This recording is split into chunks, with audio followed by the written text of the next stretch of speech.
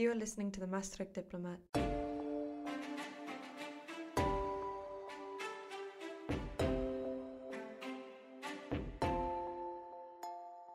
In this series, Abducted Art and Cultural Theft, we'll be discussing the debate over the reparations of cultural artifacts held by former colonial powers and the modern fight against illicit trafficking of looted objects. We'll be conducting interviews with experts to discuss their approach to fighting for the restitution of cultural property. My name is Rue Reed, and I am joined today with my co-host, Simon Wiltz.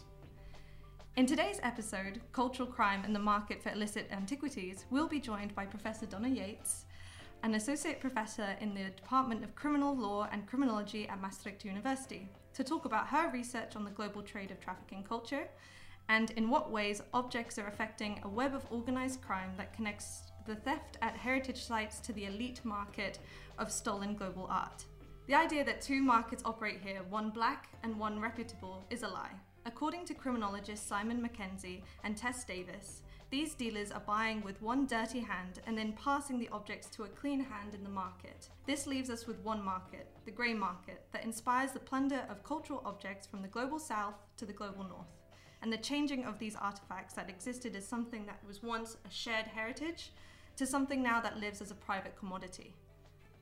The true harm of the illicit trade in cultural antiquities remains that there is a loss of ancestral heritage, history, culture, and identity that comes as a result of the destruction of shared heritage, especially for native communities around the world.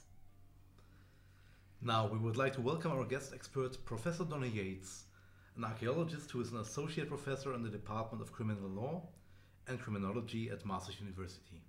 In recent years, Donna was awarded a €1.5 million European Research Council grant to study how objects influence criminal networks, with a particular focus on objects such as antiquities, fossils, and rare and collectible wildlife. Previously, she was a senior lecturer in sociology at the University of Glasgow. Donna holds a PhD in archaeology from the University of Cambridge, in which she looked at the legal, social, and political construction of archaeology and heritage in the rapidly changing social and political climate of modern Bolivia. Her research is focused on a transnational illicit trade in cultural objects, art and heritage crime, and white-collar crime. Thank you, Donna, for joining us today. It's an honor and pleasure to have you here. And it's a pleasure to be here. I'm excited to talk about this subject.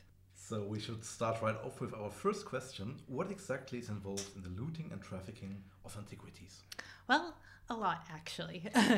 As you said in your introduction, the looting and trafficking of antiquities is sort of a multi-stage chain that connects cultural loss in often very poor areas to consumption and buying and marketization in often rather wealthy countries, or at least wealthy spaces and countries. So it's at its most basic level a question of supply and demand. Demand for the ancient past, or demand for beautiful things, causes supply to form, and there's often no legal means to get these things. Thinking about the looting and trafficking of antiquities, I often think of it as easier to see it as being in three parts. There's source, where these items come from, there's transit, how they're moved, and there's market, where they're consumed. In reality, it's all a bit fuzzy, but I think it's often easier to kind of understand the trafficking of antiquities if you break it up into phases like that. Do you think that more legislation leads to less trafficking? That's a very good question. That becomes a fundamental question of law, and for criminologists, a fundamental question of the entire purpose of studying criminology, perhaps. Does regulating anything change anything? And the answer is sometimes. It almost depends on what your goals are when it comes to creating a piece of legislation or trying to regulate something. The dissident in me goes no. But I think that that's a bit unfair. I think a lot of the work that needs to be done in this field is really taking a sharp focus at what the regulation that we have does accomplish and what it doesn't accomplish. We have a tendency to make policy around the protection of cultural heritage in a very reactive way. Something really bad happens and we rush to create policy to try to address that particular bad thing happening right then and there, which doesn't necessarily take into account research and so on that's gone in the past, and doesn't necessarily anticipate the next threat that we're going to have. So it might be great to make policy that's in reaction to the devastating looting of Iraq or Syria at one point in time. But that doesn't necessarily speak to, say, what happened in Yemen, what may be happening now in Ukraine. That's a problem with reactive policy. So we can make policy like that. It may just not reduce the trafficking that we have in the future. But I see that as kind of the role of academics, to be a check on the effectiveness of policy and try to influence for more and better policy. But on the other hand, I tend to think that our real focus should be in this area is reducing the market, which isn't necessarily a policy question, it's a public relations question. Like you mentioned just before, this kind of 3 stages of the trafficking. Any current international regulation, is it working or is it inadequate to address specifically that middle stage of the trafficking process? Yeah, I'm glad you asked that question because if you break it into 3 stages, you can kind of start imagining that different types of people, different types of criminals operate in each of these 3 stages. So if we're thinking about source, we're thinking about when objects are stolen from churches or temples or looted out of the ground at archaeological sites. We're talking about theft. We're talking about physically removing something. When we get to the marketing stage, the buying, we're talking about what we could consider white-collar crime. We're thinking about laundering items, laundering money. Money laundering is a big hot topic in this area. And we're talking about the actions of the elite to shield illicit or illegal buying behavior. But you have this kind of in-between phase where objects are in motion and people are in motion. And that's kind of where we see often the appearance of what you might consider traditional organized crime. You start seeing a lot of corruption, for example, at borders among officials and so on.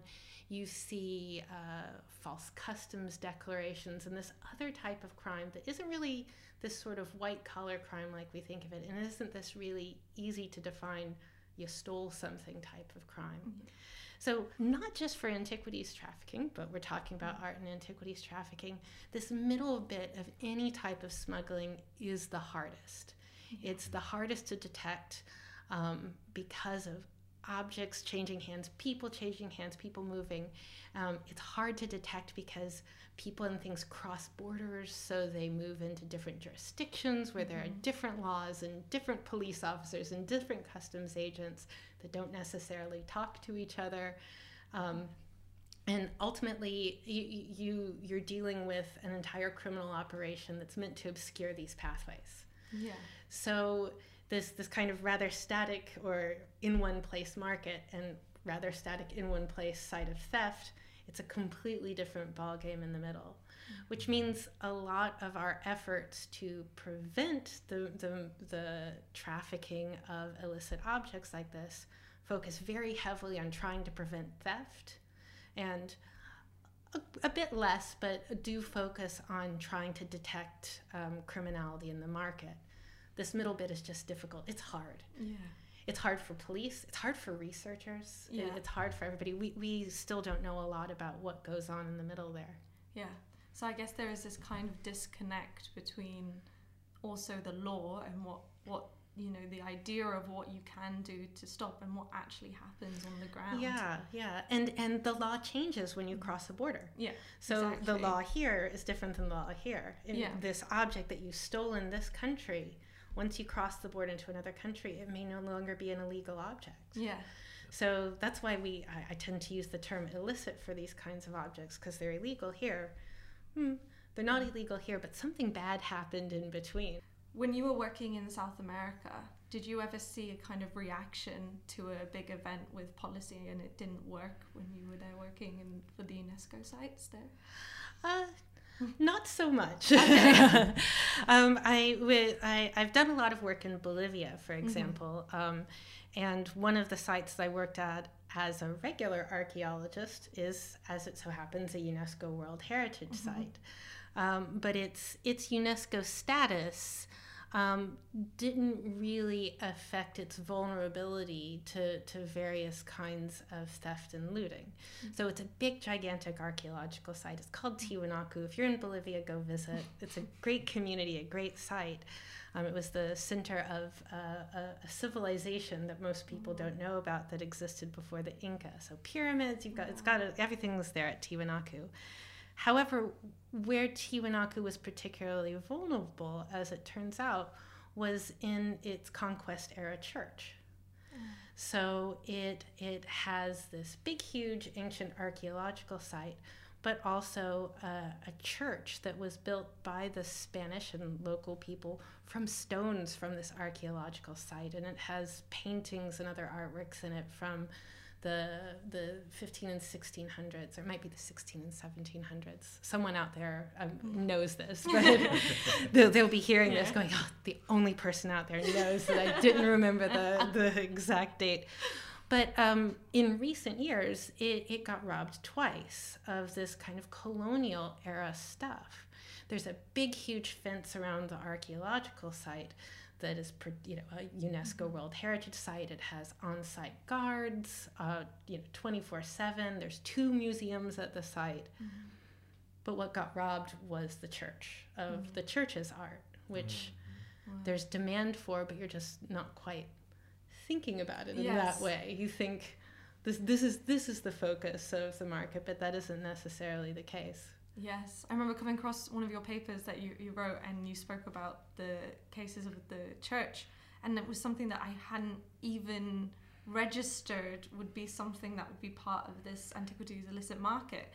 Because when you think of this, you think of like the Paracas textiles or the Benin bronzes or something like this as being traded, or you don't think church things from churches, these artifacts from churches has such a high demand. It's interesting because it's this kind of church art and sacred art that we think about has been very popular in kind of home decorating circles for the past 25 years or so, maybe even a little bit before that. And when it comes to not just South America, where I work, in Europe, European churches are some of the most sensitive heritage sites for theft throughout Europe. For example, in Italy, Italy has one of the largest art crime police squads in the world. We're talking tens, I think they even have nearly 100 officers focused on this throughout Italy. And they're well known for having amazing archaeological sites. If you look at the statistics that come out of Italy and their seizures and the thefts that they deal with, it's from churches. Yeah. Wow. Yeah. That actually goes into another question that we wanted to ask. Perfect.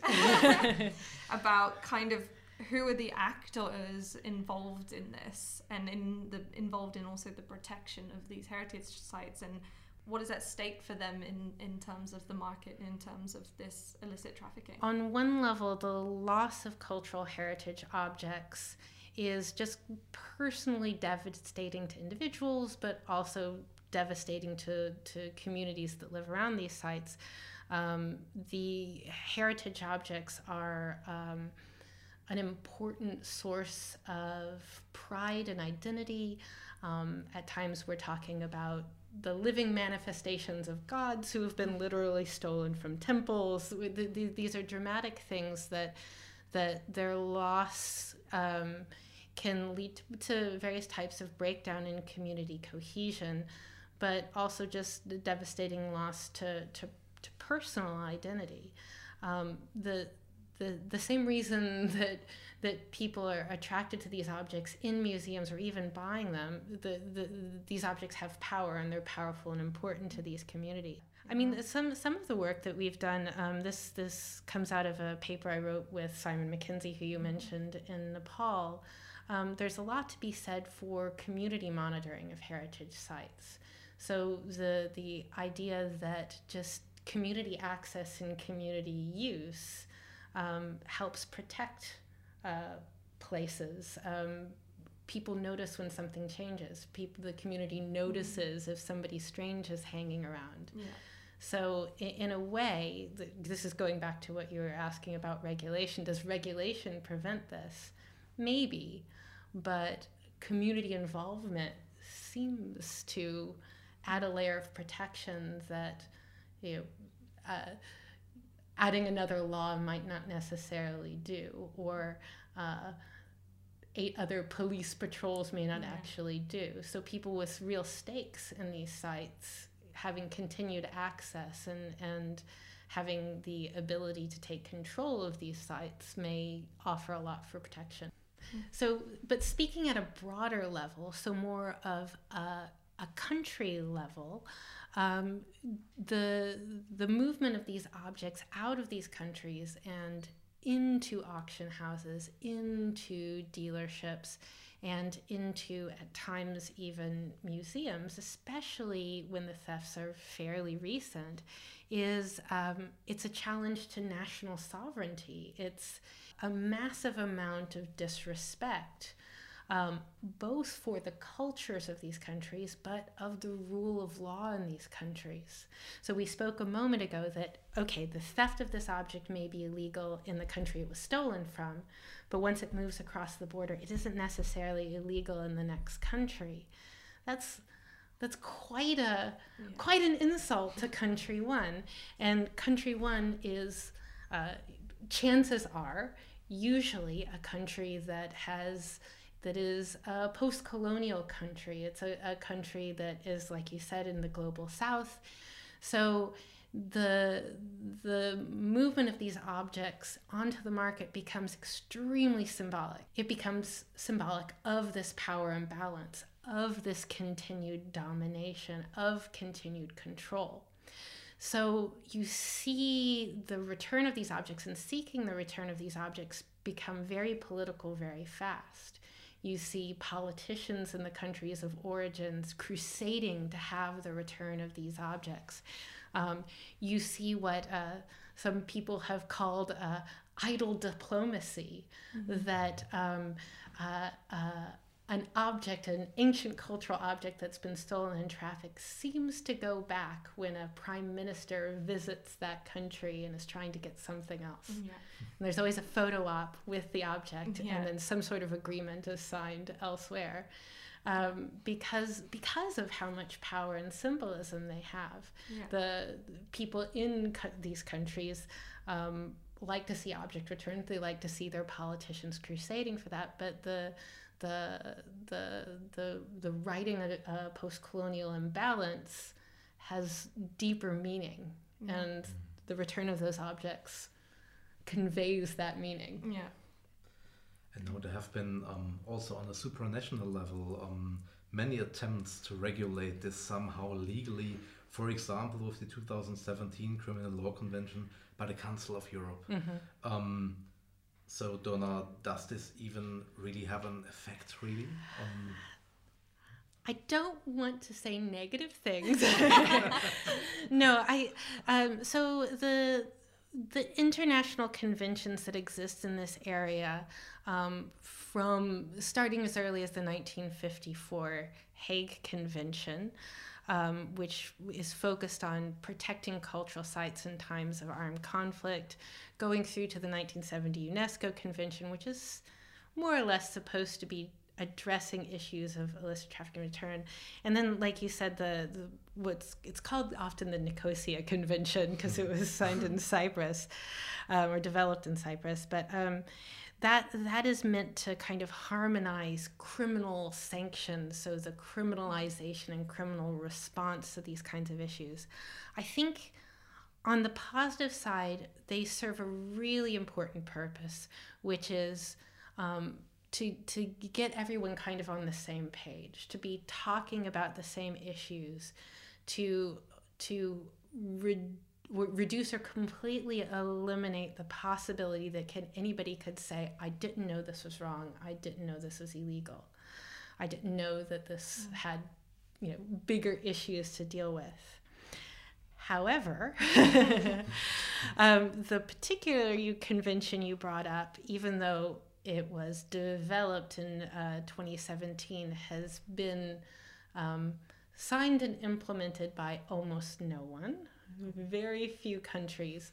I don't know what the exact number is now. It may be 5. Wow, okay. That's not a lot. It could be higher than that. I haven't checked who's been signing it lately. That kind of low uptake and very slow uptake means that the direct effects of the convention, that convention or any convention, are not that great. The 1970 UNESCO convention has a lot more buy-in, but it's had 50 years to gain buy-in. So that is really meaningful to have so many countries speaking on the same page and so on. But as something that has a direct and meaningful effect, I don't think that effect is so direct. I think it's a good conversation starter. But when it comes to directly criminalizing these actions, it really does come down to what country the object came from, what country the object ended up in, and what countries they passed through, and what the local law is. I commend that effort, and I don't want to be seen as not commending that, because I think that the spirit behind that and other conventions is in the right place. Maybe it just needs these conventions to start the conversation, as you Absolutely. said, in order to make more of an impact locally. And eventually, countries do buy on to conventions. Sometimes it takes a while. Famously, the UK very recently signed the 1954 Hague Convention. So 1954, but they did, but because the conversation and discourse around conflict and heritage and Iraq and Syria moved in such a way that people who had been wanting to campaign for the UK signing this for a long time, they were able to effectively do it. So just because not a lot of people have signed the Nicosia Convention yet doesn't mean that they won't.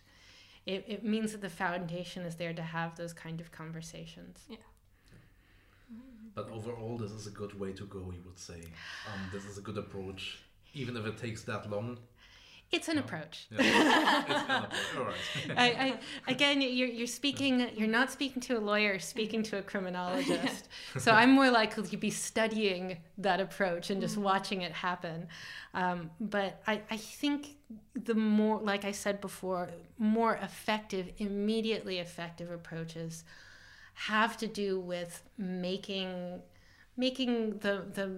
reducing the market, making the market less an appealing place to be, making the collection of something stolen from a temple or church just not something you want to have around your house. Yeah. So it's a far more social approach than it is a regulatory approach. What I'm interested in is finding ways to make it so people don't want to be seen as the type of person who has something stolen from a Bolivian church or a Nepalese temple sitting in their house. Yeah. I want their dinner party to be ruined as everybody goes, yeah. That's the reaction. As they think of the community. It's so much more effective than trying to criminalize something, I think, because people sometimes react to the law, but they absolutely react to peer pressure.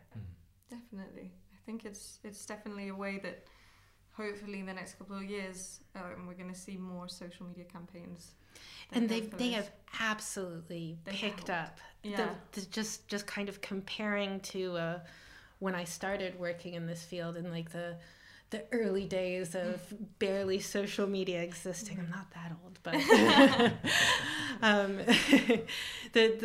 the amount of online activism and like the creation of online communities around this topic is just huge, and the level of public discussion of this has just exploded, because especially when we're talking about objects in museums, we tend to just assume that they belong there. It's like the Indiana Jones, it belongs in a museum trope, where every archaeologist goes, does it? I think that probably belongs in the local community. But the regular visitors to museums and so on, they assume that these objects are there for a reason, that they should be there, and that's not necessarily the case. It could be that they're there for, dark and terrible colonial reasons. It could be that the thing was literally stolen 5 years ago and somehow managed to get itself to the museum in that time, which absolutely still happens. It's quite remarkable that that's still possible. But it is. And the realization that something doesn't just appear magically in the museum, that these objects in the museums probably weren't excavated by archaeologists, is often rather shocking, and can really change the way people think about it. It also, less so now because we're still in a pandemic, but we're in a period of a significant amount of more mobility for people. So the argument that we need this museum of all of these cultural objects, so it's always people in the global north, can see the manifestations of human culture here. It's a little hard to buy when people can easily go on holiday to Bolivia, for example. Everyone should go to Bolivia. Visit Tiwanaku. I'll sell Bolivia here. But you don't. The argument that that's the only way for people to be exposed to this culture is incorrect. There are traveling exhibits. The internet, you can look at it all on the internet. The idea that these objects physically have to be in this space just doesn't really hold up anymore. And do you think in the wake of all of this, we're going to start seeing some requests for reparations to actually start taking more hold? I think so. It's slow going, but there've lately been such interesting returns of cultural objects. Large collections being returned by collectors who've been pressured by the authorities to do so for various reasons and ways, but we're talking very big collections going back. And there's also been instances of countries of origin like lobbying for the return of cultural objects much more successfully than they have been able to in the past. Courts will hear them in an interesting way, and museums are better prepared to hear these requests and to deal with them too, and to give them the recognition that they deserve. So there has been a change in that sense. Yes. Oh, that's really good. That's hopeful. A hopeful way. Hopeful way. Yes. Yeah. And now, Donna, we also wanted to talk about modify artifacts. So how are artifacts modified and redesigned in order to satisfy the international market? Oh, that's an interesting question. So you mean like falsifications and changes? Yes, exactly. Oh, I could talk about that all day. No one's ever asked me that question. I love that question. Well, what I'll do is I'll tell you about Maya pottery. So I absolutely love the ancient Maya.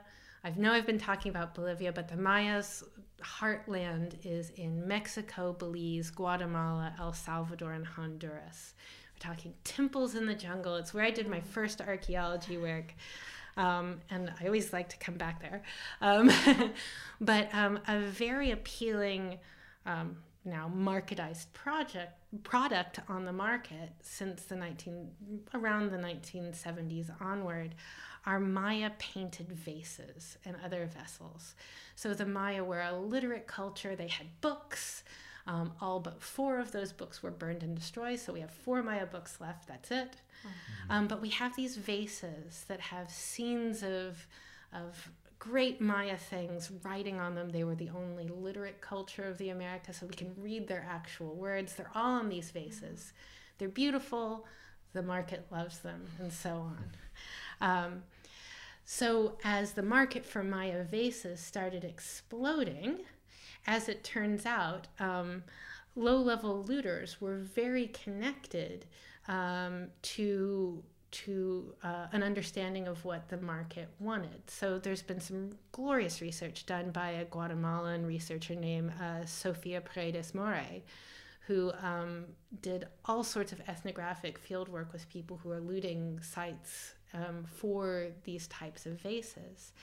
And she found that they knew the value of a vase that had a human figure on it or a writing on it and so on. Or if something wasn't decorated enough, they might just leave it because they knew all the way in the United States or Europe where the demand was that one had more worth than the other.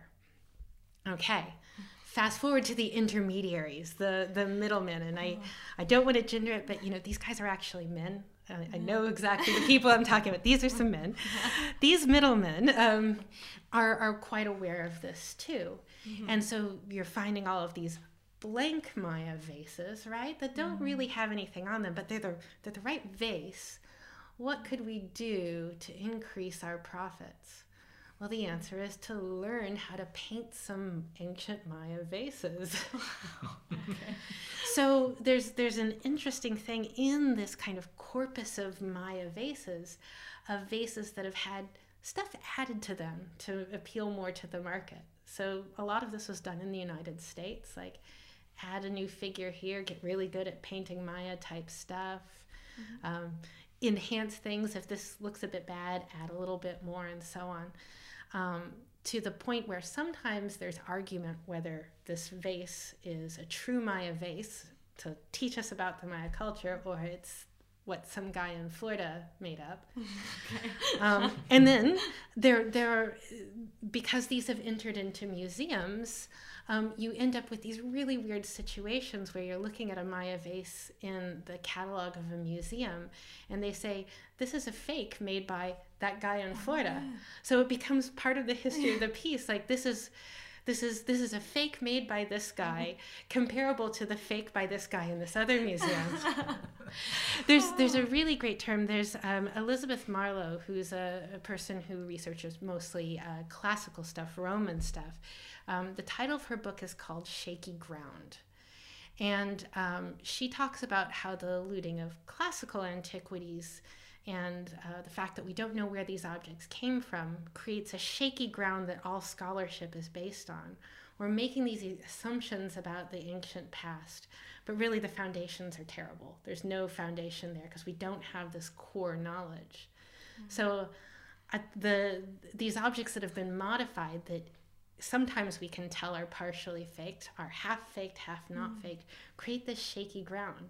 Often a lot of these editions are clearly appeal to modern markets. So you get often like very sexual themes that tends to appear. It's you can kind of predict what they want, or just anything that we currently think is quintessential of the culture, but the culture didn't think it was quintessential of itself. Well, thank you so much for your answers to our questions. We actually have one last one. Okay. We came across a recent blog post of yours where you shared that you were serving as an expert witness in a case somewhere about something, and I'm guessing you still can't say anything. No. But we wanted to ask what your thoughts are about the relationship between research and the criminal courts. Yeah, my thoughts are growing. No, I can't tell anything more about this case yet because it is absolutely certainly ongoing, but it does concern an object that was seized coming from a second country to a third country, so not coming from its original country of origin. And it's very likely that it left its country of origin as far back as maybe the 1950s or 60s. Wow. It's a little bit unclear. The thing is, this is talking about lines and boundaries and so on. When it was in country number 2, it wasn't violating the laws of country number 2. But when it entered country number 3, it potentially violated the laws of country number 3 because it left its original country legally. Yeah. Complicated, obviously, and it harder because I can't say any more about it. But that particular bit of research, that ability to say, what the law of that particular country was at the time, and how the law interacted with this physical object, and who was touching the object, how and why, and then what happened after it, as well as kind of understanding these deep, most likely scenarios for the trafficking of the object and so on. That is where the expert comes in courts, and that's where they're invaluable. So a lawyer who is a great and glorious lawyer whose job is to deal with a seizure or a criminal case around these things, they may be great at that, but this deep expertise of understanding both the ancient culture and the local law and the weirdness and the social weirdness around that is important. But I suppose that's where I can say like another big thumbs up to somebody, but a really great example of how you can have expertise within the criminal law system around this, we can see in the Manhattan District Attorney's Office. So the Manhattan District Attorney's Office has a whole group, a whole unit of dedicated antiquities trafficking analysts. I think there's over 5 of them at this point, and that is their full-time job. It just happens to be that the assistant district attorney is very interested in this topic. This is Colonel Matthew Bogdanos. He was very famously involved in the aftermath of the looting of the Iraq Museum. So he loves this topic, and he was able to hire this group of people with a significant amount of expertise in this type of provenance research and understanding how the laws around antiquities work. And the result is, well, they're at the center of these big returns that I just talked about. They're the ones who are able to get, for various reasons, collectors to return a lot of objects very quickly to avoid other criminal prosecution and so on, because they can do this sort of in-depth research. They're more academics than anything else. Yeah. Some of them are my former students, so I like them a lot. But that interplay between expertise and the criminal justice system isn't just for this area. It's kind of for all areas. This kind of deep understanding and knowledge that you can gain about a particular area is just vital for the courts, because the court can't be an expert in everything. So. Yeah. Well, it was very interesting. Really interesting. Yeah. When we came across the post, both of us were like, "What? What is she talking about?" Hopefully one day I can talk about that case. But of course, it's a pending case, and it could be resolved in any number of ways. Yeah. So, Donna, thank you again very, very much for being with us today. And we just wanted to say that you also have a blog, which is anonymousswisscollector.com, right? And we invite all our listeners to have a look. There's also this very, very interesting blog post we just talked about on it, and many other things. And stay tuned for the next episode, where we'll be discussing the current status of repatriating artifacts by the Dutch government and Dutch museums back to their countries of origin. This episode was written and hosted by Rue and Simon. Thank you to Professor Donna Yates for participating in this episode. The music was done by Stone Ocean, and the audio technician was Brendan. The camera operator was Sherelle, with assistance from Jonathan. The executive producer was Rue. This podcast was brought to you by the students of UNU Merit, the United Nations University here in Maastricht. Be sure to subscribe to our YouTube channel and follow us on Spotify, Apple Music, and Amazon Music. You've been listening to the Maastricht Diplomat.